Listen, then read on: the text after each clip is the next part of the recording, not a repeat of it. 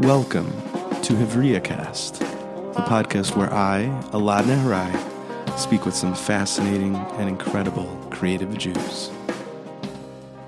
We are on with Miriam Brousseau. Hey. How are you, Miriam? I'm doing great, Alad. It's so good to see you. It's good to have you on. It's been a while since we've seen each other. Yeah.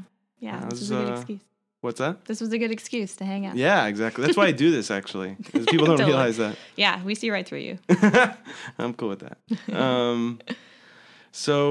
Okay, there's so much to introduce you with because you do so much. I mean, are you still doing Stereo Sinai? Is that Stereo still going on? Sinai is on extended baby hiatus, but it will it will come back at some point. Wow. Okay. So, can you tell me a little bit about Stereo Sinai? Tell the listeners in case they don't know anything about it. Yeah, so Stereo Sinai I mean, I'm is- sure everyone knows about it. Everybody, but just as a refresher. Yes. Yeah. So Stereo Sinai is the duo that my husband Alan and I did for about 5 years. We released a couple of albums. We referred to ourselves as Bubblegum Pop.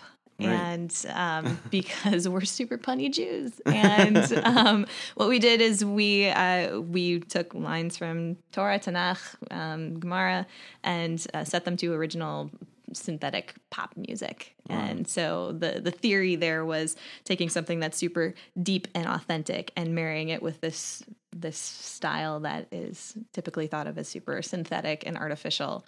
Right. And what happens when you do that? Wow, very cool. And what else are you up to now? You're doing Ellie Talks, right? Yeah, And- I have a hand in Eli Talks, which is a platform for sharing inspired Jewish ideas. It's a if we were to be so bold, might say it's a kind of modern day Gemara, kind of taking these big ideas that emerge from the intersection of Jewish text and tradition and people's personal lived experience, and what happens when those two things collide. I'm sensing a theme here, but and so yeah, I have a hand in that, and I'm a digital strategy consultant with C3 Communications is my day gig. Wow. That's so cool. All right, so I have a lot of questions already. So do I. It's interesting about Stereo Sinai. I saw you guys as such pioneers because there wasn't so much of that, I think, happening when you were rocking. Literally. It was pretty. I mean, it's still pretty unique. I don't know much actual pop that what inspired that to happen. And it's with your husband, right? Did you mention that? Yeah, it's just the two of us. Me and Alan Suffren is my husband, and right. And you are, for people wondering, we have them on Hevria sessions. That's true. Yeah, That's true. So Stereo Sinai emerged because both Alan and I had been musicians forever and singer-songwriters, and it was always impossible for us to write together, though, because we have such different styles of approaching things. Alan is more of a methodical sort of artist, which is a way of saying he just works a lot harder at it and is actually wildly talented. And I am more sort of the grab inspiration as it comes kind of person. So writing anything together, we ended up clashing a little bit. But we had moved to Chicago, and moved into the Lakeview community, and Rabbi Asher Lopatin was the rabbi at the synagogue there, and he and his family were super warm and welcoming, and all of those those cliches that you see on synagogue websites, right? But it actually meant a lot to us, and so he and his wife Rachel had their fourth child, Gideon, shortly after we moved in, and as a way of thanking them, we wrote a lullaby for the baby. And so we took this name Gidon and looked at the story of Gidon and Book of Judges and found a couple of verses that we wanted to sort of share as a message, as a prayer for the baby, and set that to this synthetic arrangement. Alan had been playing with this production suite called FL Studio, which was popular in the hip hop community at the time, and we put those things together. And we really liked how it sounded, and they appreciated it, and so we kept going and wrote more songs, and eventually took it on the road. That's cool. So what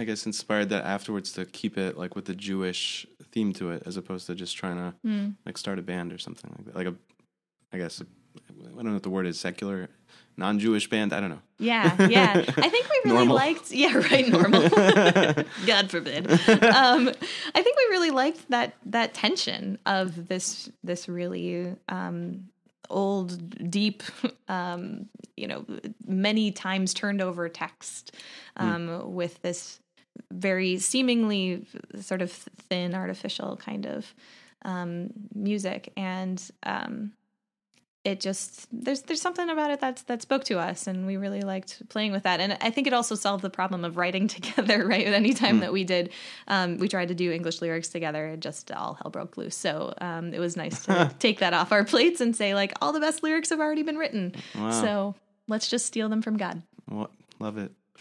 So what? That's really I found the idea of like there's obviously, I guess, a tension maybe between, like you were saying, this idea of like the pop and like the depth of Judaism, right? Yeah. It's really interesting. Was that something that you purposefully like went towards, or it just worked out that way? Yeah.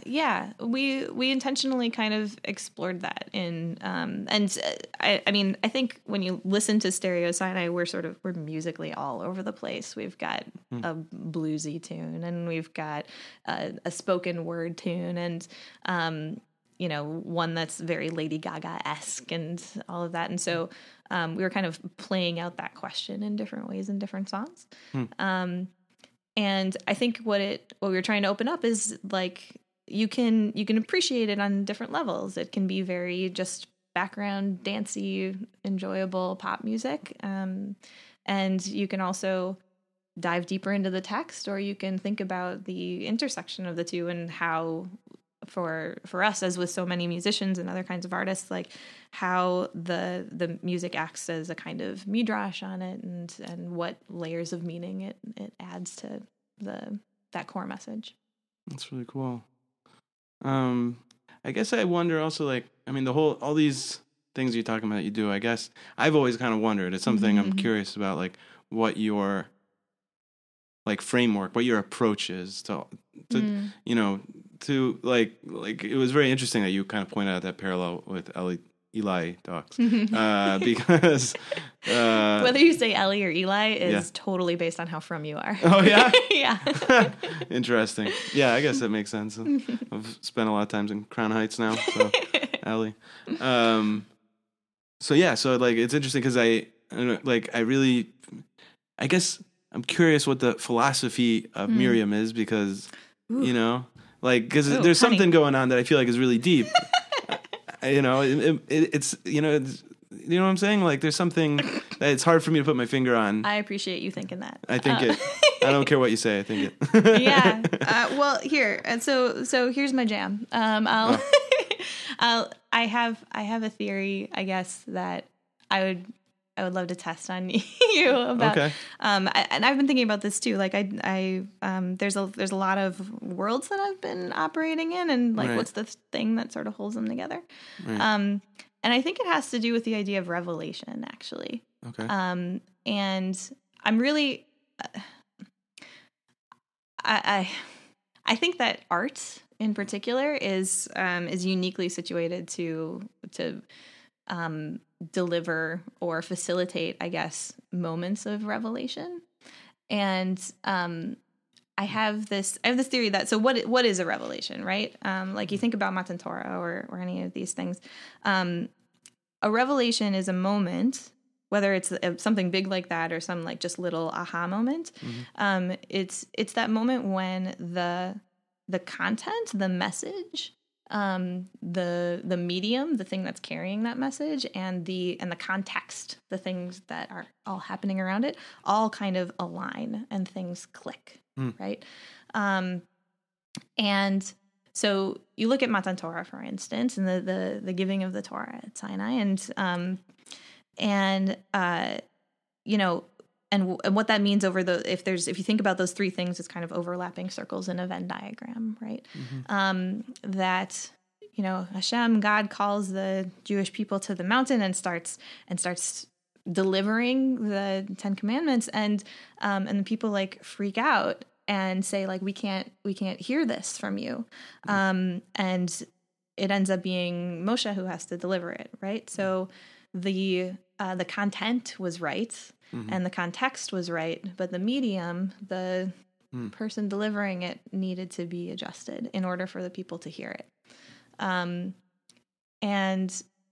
I think so. Something that I've carried with me is that Jewish community in particular, I think, is built on revelation.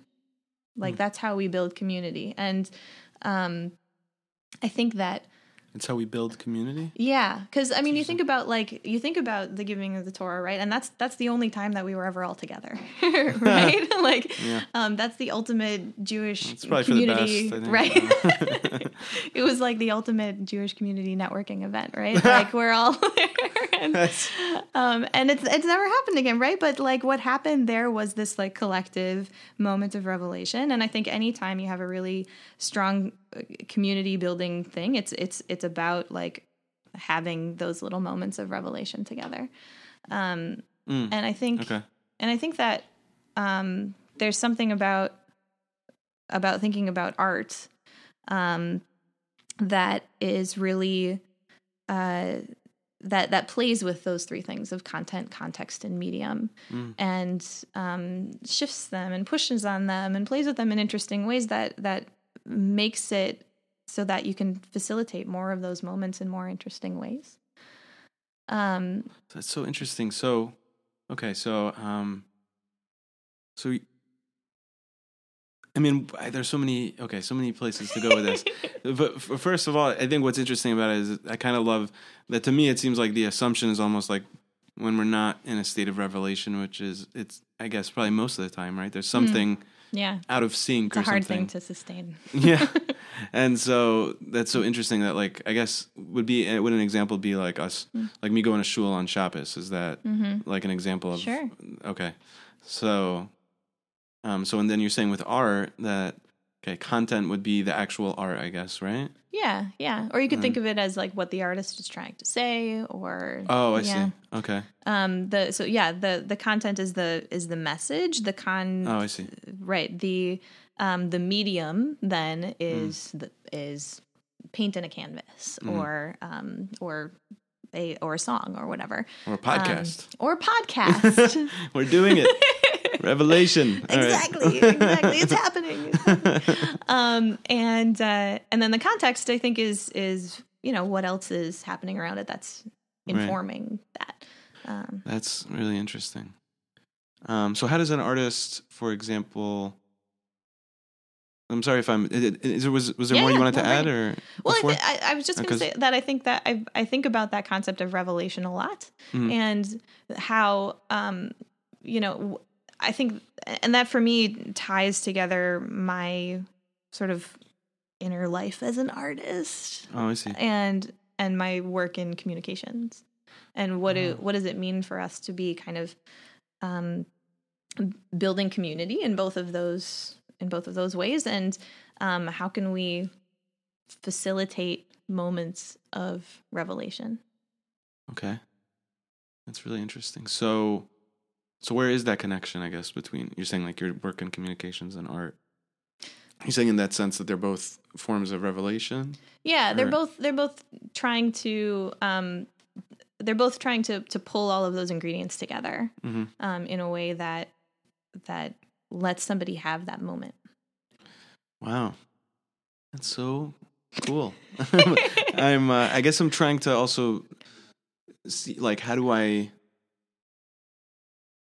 What would be, like, I guess, a parallel between like the content and context and medium of, I guess what would that be for communications, like in that world that you do? Well, what I think it's the question of what stories are you telling, through which channels, and when they arrive in front of your audience, what's going on around them. Okay, that provides that context. That's really cool. So I guess, and it sounds to me like one of the really common things that you're talking about is this idea of building community, right? I mean, you kind of address that with art as well. Mm-hmm. That's really cool. So, so my question, I guess, is how does art then build community through revelation and this framework that you've come up with? Yeah, I think that when it's building that sort of collective encounter with something that that has a particular message that is being presented in different mediums and yeah, I don't know. It's not a totally fleshed out theory, but I think there's something about the way that art carries these different messages and is willing to play. Yeah, I mean, well, I guess something I really identified with there was this idea of context because, you know, one of the things, one of my frustrations as a writer and as a blogger and these sorts of things is that I often, you know, especially like, let's say I'll write something that is upsetting to other people and that sort of thing. And I remember a lot of times people would be like, why even write this? Like, what is the point of this? You know? For example, it's actually not something I wrote, but this project we had called Neshamas where people were writing, you know, so I remember people were like, why are you having all these people write all these negative things about the Frum world, about the religious. I mean, the funny thing is we weren't asking anyone to. It was just we had the site up and then they chose to. But what was really interesting about that was that when I explained to people why we were doing it, I finally came to the real reason, which was we were getting all these emails that people wanted from people that wanted to publish anonymously. And when we were doing, like, when it was just Hivria. And so I would explain that to people and say, like, there's this huge energy that's going on underneath the surface, and by not exposing it, then we were doing a disservice, like, to our readers and to the Jewish world. And so my point being that the only way I could explain it was through context, and if the context was different and there weren't those sorts of things going on, then I couldn't, then it wouldn't make sense, you know. So. So my point being, like, that's one of the things I've started to understand is missing a lot of times in the conversation about art, you know, where we're, you know, where people have trouble understanding it or understanding why it exists, or, and especially maybe in the religious world, I think that could be an issue. Shift the context and it changes everything else. I think that what's helped me in putting together this theory is understanding that when you change content, medium, or context, then it impacts the other two. Right. And so, yeah, absolutely. I mean, and certainly something being there's no such thing as anything that's devoid of context. It's just whether people are making it up for themselves or whether you're offering it in a way that that supports the content in the medium. So what do you mean by people making it up for themselves? Well, if you see something, for instance, taking off of Neshamas and telling, these other stories from the Frum world, right? If they're told out of context, then it's a human inclination to fill in those gaps for ourselves, right? We'll decide. Oh, I see. So the audience gives the context. Right. We'll decide what else is going on that's making these things happen, and maybe make whatever sweeping generalizations or any of those things. So providing that helps carry the message better. Right. That's really interesting. And I guess whenever you do art that's through some, like, where you're doing Bible gum pop, or you're doing anything else, it's I think what's really interesting to me is that when you provide it in that framework, the context will always be influenced by the religion, right? Like, there's no way. I mean, if you're saying I'm doing Jewish art, or it's in some way Jewish, then that's always going to be affected. Like, the revelation of that art's always going to be affected, I guess, right? By that. Yeah. Well, I think it's a question that I've been playing with in my head a little bit too, is like, to what extent is Judaism content and to what extent is it context, right? And I think it's varying degrees of both. So what do you mean by that? Like, in what sense is, like, what do you mean, like, is it context or is it content? Um, Like Torah versus community or something like that, or yeah, maybe. I think so. In other areas of my life, I've done some work in Jewish education, not necessarily in the frum world, but in more liberal communities. And I think there's been this, there's this approach or this attitude that, Judaism is something that you sort of insert into another person, right? You take Right. this, Oh, wow. this content and like deliver it. right? That rarely works. I think in other communities, Judaism is something that like just permeates the environment, and becomes the context of your life, as much as it is sort of the stuff of it. Wow, that's really interesting because I just read this study that was shared by someone here at Klal, where they were talking about how, one of the big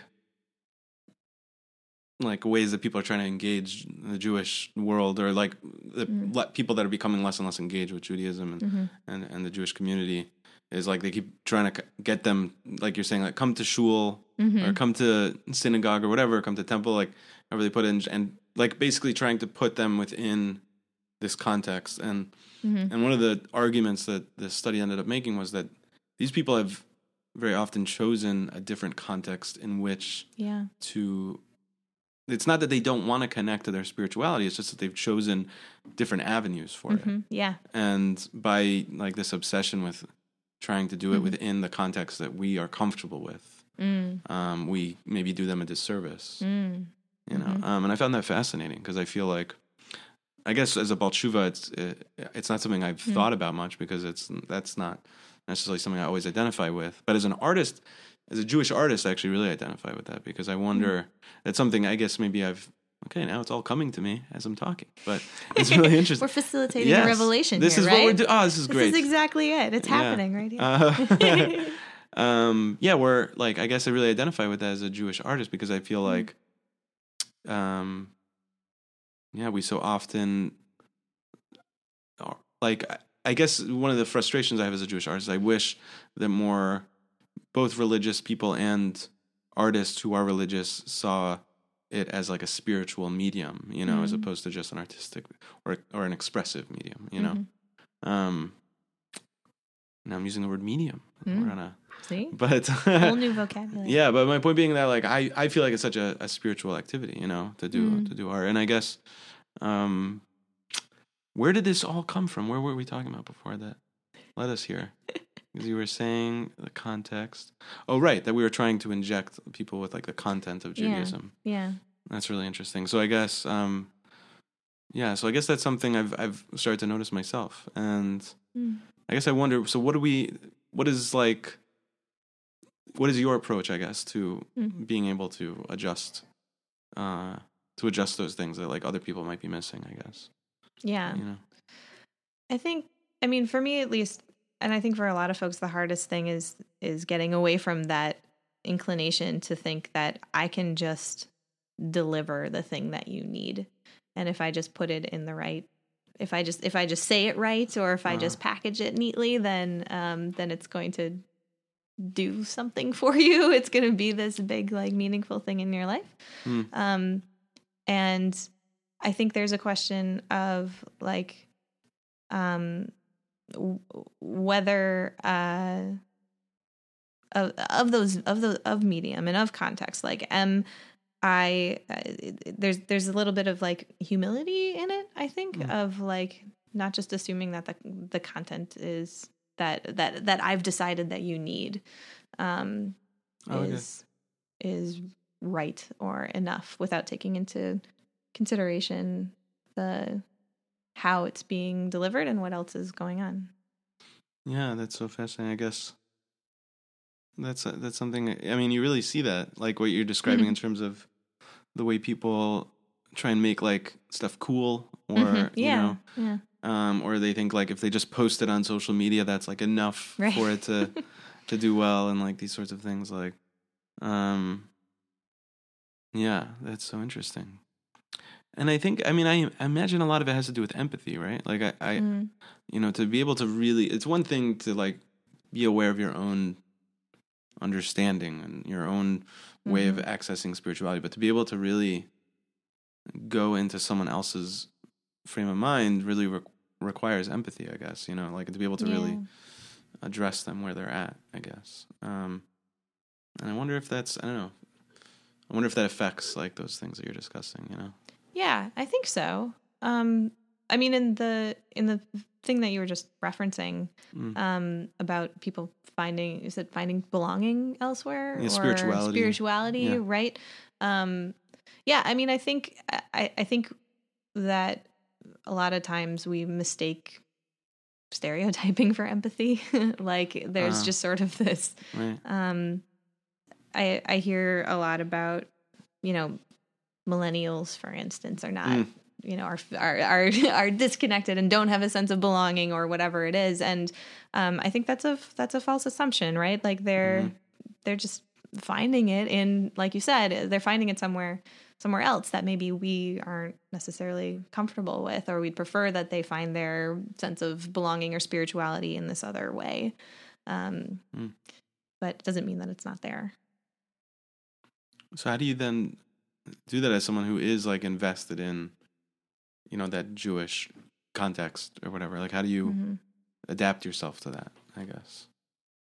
Yeah, that's a big question. I'm not sure. I mean, I guess with you specifically is what I mean, not like you general. Like, you know, how do you find like a way? And because I mean, I feel like that's a big part of what you do, right? Like, Eli Talks, like for example, is an example of that, of like trying to get people, I guess because it's like, it's so based around like the TED Talk sort of thing, right? Of like that sort of, I mean, I guess that's like an example of adapting a context that exists that people are comfortable with, and bringing in the content. Like, would that be an example of that? Yeah, I think that's fair. I think there are lots of ways of approaching it that are, you know, maybe each about adjusting one of those three things about content, context, or medium, or whatever. And I think a lot of it also has to do with, and this is the power of so many of the projects that you've been a driver of, is like stories, right? There's something about both listening to and telling stories that is just a connective force in itself.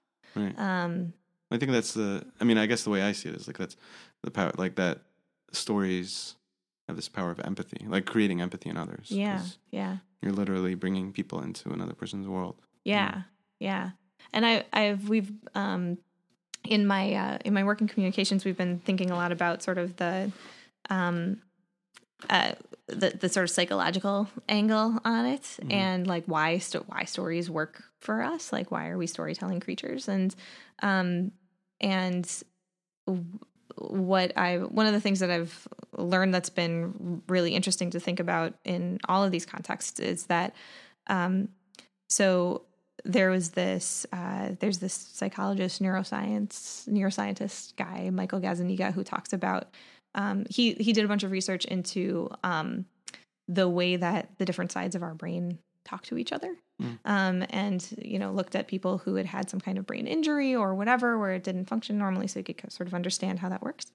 And what he came up with was that there's this part of our brain, the left brain interpreter, this thing that's always running in our head, that's basically taking all of our experiences and putting them together into one coherent narrative. That's the story of who we are.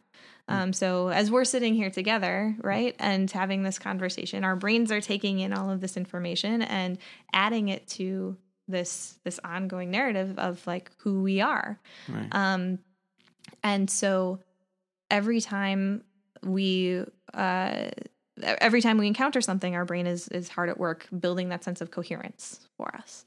And so when we encounter other stories, when we encounter a piece of art or whatever it is, our brain is taking that in and adding it to our story. Wow. and which is super cool, right? When you think about it, like it literally gets sort of like built into our neural networks, and it becomes part of the story we tell ourselves of who we are, which is like puts a tremendous amount of like power and responsibility into the hands of anybody who does any kind of communication work, whether it's digital marketing or whether it's like painting, right? The things that we put out in the world become parts of the stories of the people that we're touching tell themselves about who they are. Right. I mean, we think in story, I guess, really. Yeah. I mean, that's so interesting because I guess, I heard that theory before, and I always found it fascinating. Mm-hmm. And I was thinking about it recently because I remember, like, I'm such a huge, I love kind of the idea of Hashgacha Pratis, like everything happens for a reason. I feel like that is so connected to the idea of narrative that we like when we allow, it's almost like adding in, we're adding the way I think of Hashgacha Pratis is like we're adding the writer to the narrative, as opposed to just like we're the characters, Ooh, I like that. And, I think what I noticed with myself personally, and I imagine that it's something that's common with people, is that the times in my life that I felt were the most difficult was when I had trouble telling the story, having a narrative, and very often that was also the times when I couldn't see the Hashgacha Pratis in the moment of for anyone listening, Hashgacha Pratis is like divine providence, where God, Hashem, is revealed in our lives. I mean, it's Hashem is always a part of our lives, but for us to be able to see it is really powerful. So, and I think I guess I feel like a lot of times when people are depressed or angry, it's hard for them to see. We hear this line like the forest for the trees, and all these things, and be able to really see the story. It's so, like, point being that I think that theory is so powerful because it's so, we can just see that how healthy it makes us to be able to have a narrative, to be able to really provide that for what's going on. And I think, and I see that a lot with other people as well, I guess. So I really love that. Yeah, I think it's that. I love that that understanding of Hashgacha Pratis and like the idea of that sort of being those moments that help build that sense of like your internal narrative, and being able to tell your own story and feel like your own story makes sense, right? Is so huge, and that's why I think that's part of why big, crazy, jarring events in your life can be so traumatic because they butt up against that sense of coherence, right? This doesn't make sense in my story. And it also feels like that's sort of the work of a lot of being artists, right? Of trying to like pull together those pieces into some sense of coherence. Yeah, it's so funny because it's every now and then I'll write like a really depressing, like a piece about a depressing part of my life or something like that. Yeah. And I'll talk to my mom like afterwards, and she'll be like, "Are you okay? Like, are you doing okay?" She's so concerned for me. Mm-hmm. And the funny thing is when I started to realize that when because she would ask me that, I'd be like, "I feel fine," like, and I just and actually, but the thing was that I realized was, number one, I only wrote about these things after I felt better about them. But number two, and actually I think it's three things. Number two, the actual process of writing about it then helped me process that narrative more. And that was like so I was building the narrative in my head until the piece finally was written, and that's when it kind of was crystallized, hopefully. And then, so what ended up happening was I realized that I actually felt really good when after I'd written that piece, because that was after I had processed everything, gone through everything. Yeah. And so actually when my mom spoke to me, I was always doing really well at those moments, like, and it was so ironic to me. You missed it, Mom. Yeah, exactly. I was like, I told her, like, when I'm not writing about miserable things, then that's probably when I'm like not doing so well. Yeah. But yeah, I feel like that's like artists. That's really. I mean, they do it for themselves, and I feel like that's why art is so healthy and it's so important for people, especially people that are drawn to it. But for anyone, I guess. Yeah. Oh, I love that. And we have the same mother, clearly, but that's Jewish mother, right? So. Yeah, it's a beautiful thing. I've become one now, so it's yes. I'm a big fan. But yeah, it also reminds me of one of Alan's favorite lines in Torah is I don't know exactly where it is, but somewhere in Devarim, in the book of Deuteronomy, like we're commanded to write Hashira Hazot, right? Like we're write down this song, which is each of us is commanded to write a Torah and to write that story, right? To and it seems like kind of a weird thing in some ways, but there's something so powerful about that act of writing in itself and of reflecting and like building that story. I don't know. It just totally reminded me. Totally. And did you know? So I don't know if you know, I have a weird obsession with death. Really? You follow me on Facebook.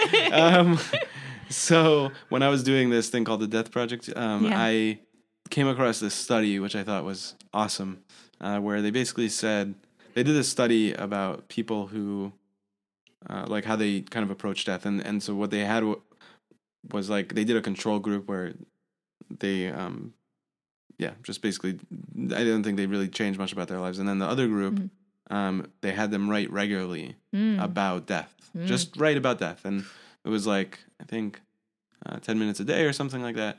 And so I think one of the things that happened was these people just became happier, like the people that thought about this thing that a lot of people try not to think about and that scares them and all these things, just by writing about it. Who knows like where they all ended up in the like process. I imagine they all wrote very different things, but at the end of the day, this thing they wrote about it, and so just the act of it improved their lives and made them feel better, made them feel more comfortable with death and just happier in general. And then I think there's other studies that people that write in general regularly are healthier, like mentally and even physically. I think. Yeah. So it's like it's just so important. I guess that's something artists can give to others is, just a reminder that, telling your story is, however you do it is good for you, healthy. Yeah. Well, especially with something as heavy as death, right? Like, it's there, just getting yourself to the point where you feel like you could sit down and do that is such a barrier to get over, and really just leaves you. Just thinking about it makes me feel super vulnerable of like, oh, well, what am I, if I do this, like, what am I going to learn? Like, what am I going to find out about myself, or what, is it going to make this feeling of, fear or anxiety around death? It's going to make it worse. Like, it feels like even proposing that project, like gives me a little bit of like is some kind of anxiety inside, but that's really interesting. But yeah, there's something really healing about it. You know what's so funny? Because I think that's how people approach art a lot of times. Like people that want to do art, they're like, well, if I do it, like maybe it'll open something up, or I'll, like there's so many thoughts that people go through. Maybe what if I get rejected? And this, like they have a million thoughts before they even put a pen to paper, put a paintbrush to canvas or anything like that. They're always. I am amazed by how much people will pre-think it, you know what I'm saying? Yeah. And so it's just interesting to hear you like say it about this topic, but my point is like I feel like that maybe a lot of times we think that it's like, maybe you think that it's about death, but it's very often like just a deeper anxiety we tend to have about expression, I think. Yeah, I think you're right. I think you're totally right. Yeah. I mean, we have that I mean, you can call it the Yetzer Hara, you can call it whatever you want, like, but there's that inner, that pre-critic, right, who's already decided that whatever you're about to do is not good enough, or that it's not worth doing in one way or another. Wow. Yeah. I did this workshop called it was called Fear. I don't remember now. Oh yeah, using fear to access your creativity. That's what it was. Yeah. Yeah, and it was cool. Like I would get people to do like things that were increasingly scarier artistically to do, and it was really interesting to experience it because I had always done it with myself, and so I knew this was like a powerful idea because I personally think fear is like I really do feel like our fear tends to actually be like a signpost for what we should actually be expressing. You know, like I'm scared of talking about this. That's actually because I'm invested in how people would feel about it afterwards, you know, and that sort of thing. Yeah. But the powerful thing is, so then when you actually get people to do that, it's like, it's so good. It's so powerful. You know what, like this conversation made me realize is that more people need to do art. Amen. And I think I already felt that. Yeah. But now we like validated it. That was really cool. Yeah. Done. We'll make it happen. Sounds good. Yeah. Wow. I'm out of thoughts. I have no other thoughts. Perhaps this is the natural conclusion. Really? Don't be afraid. I'm afraid to face the end. It's wow. Really Is there anything on your mind? I got blank after that. No, I mean, I'm just so appreciative and humbled and like to have this conversation with you. Of course. And, you know, you took out this slice of time in your life to sit with me. And that's fabulous. Of course. Really cool. So do you have any new things on the back burner coming, projects or anything like that? There's going to be something. I mean, we're, I think Alan and I would both really love to get back into music in a more serious way. Awesome. And he's been, for the last almost 4 years, he's been stay-at-home dad, and that is creatively and emotionally draining. Yeah. And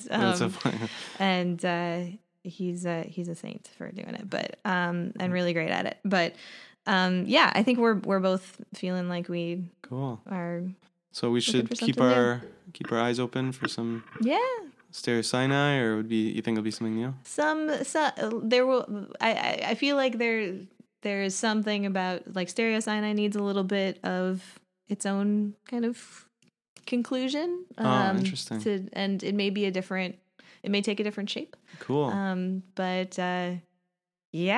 Wow. There'll be something. I'm excited. Yeah. That's cool. Is there anything you want to plug? Eli Talks? Oh my gosh. It's like, I didn't realize how used to. Yeah, right. It's funny when you get into it. I think that, we brought another person on board, Mary Rubenstein, who is crazy talented and really helping shape that program in a new direction. And so I think the talks have gotten more personal and more powerful, and there's more to come there. So cool. EliTalks.org. Cool. Anything else? I think that's all I got. Wow. Yeah. Awesome. Well, it's so good to have you. Yeah. And thank you for coming. Yeah. Thanks. It's an honor and a pleasure. Cool. All right. Thank you so much. Thank you for listening to HevriaCast. I'm Elad Neharai. If you'd like to hear more and read more of our work, you can follow us by going to Hevria.com or Facebook.com/HevriaMag. We've been recording at the Kalal Studios in New York City, and the music that you're hearing is Voice Lessons by Darshan. Thank you so much, and I look forward to seeing and hearing from you again.